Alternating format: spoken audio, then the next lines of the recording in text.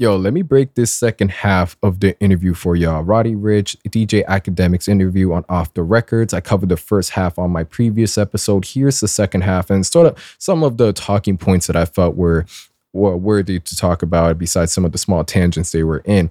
One being that, Meek Mill feeling like Atlantic stole Roddy from Dream Chasers.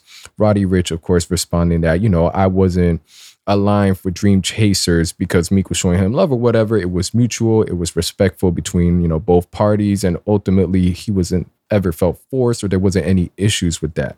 And if there were any issues, Roddy can always reach out to Meek Mill and vice versa because they know each other on a personal level.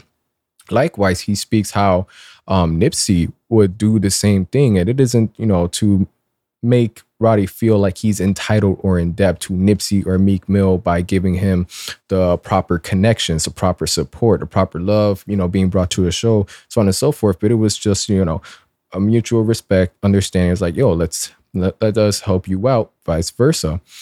And that's just to cover it up. Of course, if you want to get all the nice, neat little details, check out the podcast because honestly, the whole episode was great.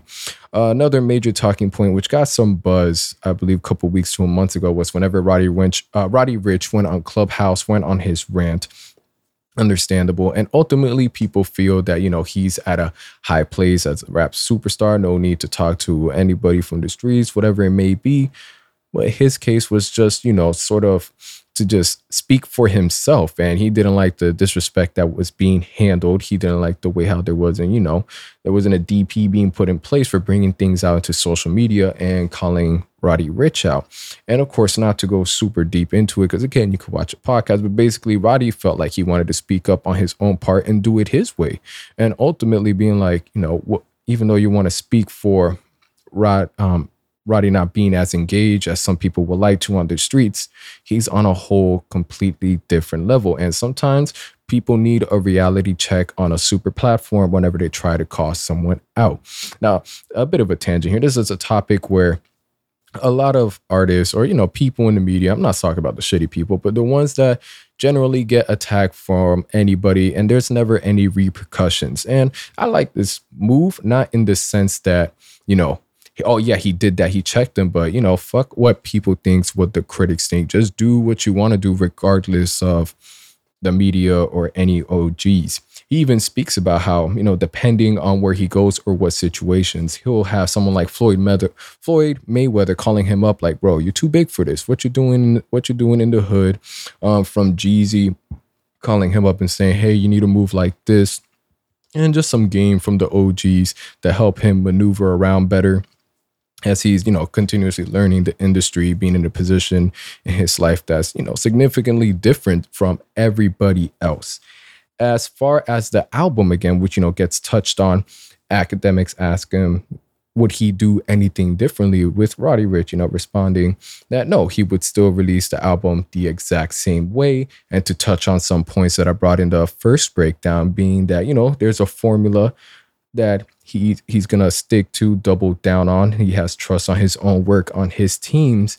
And whether people want to count him out, by people, social media want to clown him, ultimately, he does this for the real Roddy Ricch fans, which is something that I speak about throughout these episodes right here on the podcast. And it's just like, there's a difference between your hardcore fans, your genuine fans, regular people that just happen to stumble on, whether it's through hit, whether it's through TikToks, and they're just, they're following you and they're not really a fan. They just peek every now and then to see if you got a hit.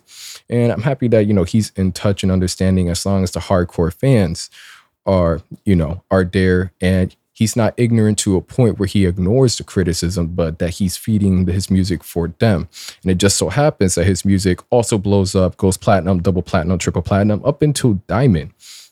And it's good hearing that he isn't completely closed off to where everything he drops is gold. No matter how often or how little, everything he does his way is perfect. He's acknowledged that he needs to drop more music, and not because his album didn't perform a certain way, because it is performing great. Ultimately, again, first week sales are not the all say for albums. Second week, third week, so on and so forth. I already gave this breakdown. But that he does hear that his fans want music from him. They want more music. I'm not a Roddy Ricch fan, But I would like to see Feed the Streets 3 definitely push that through.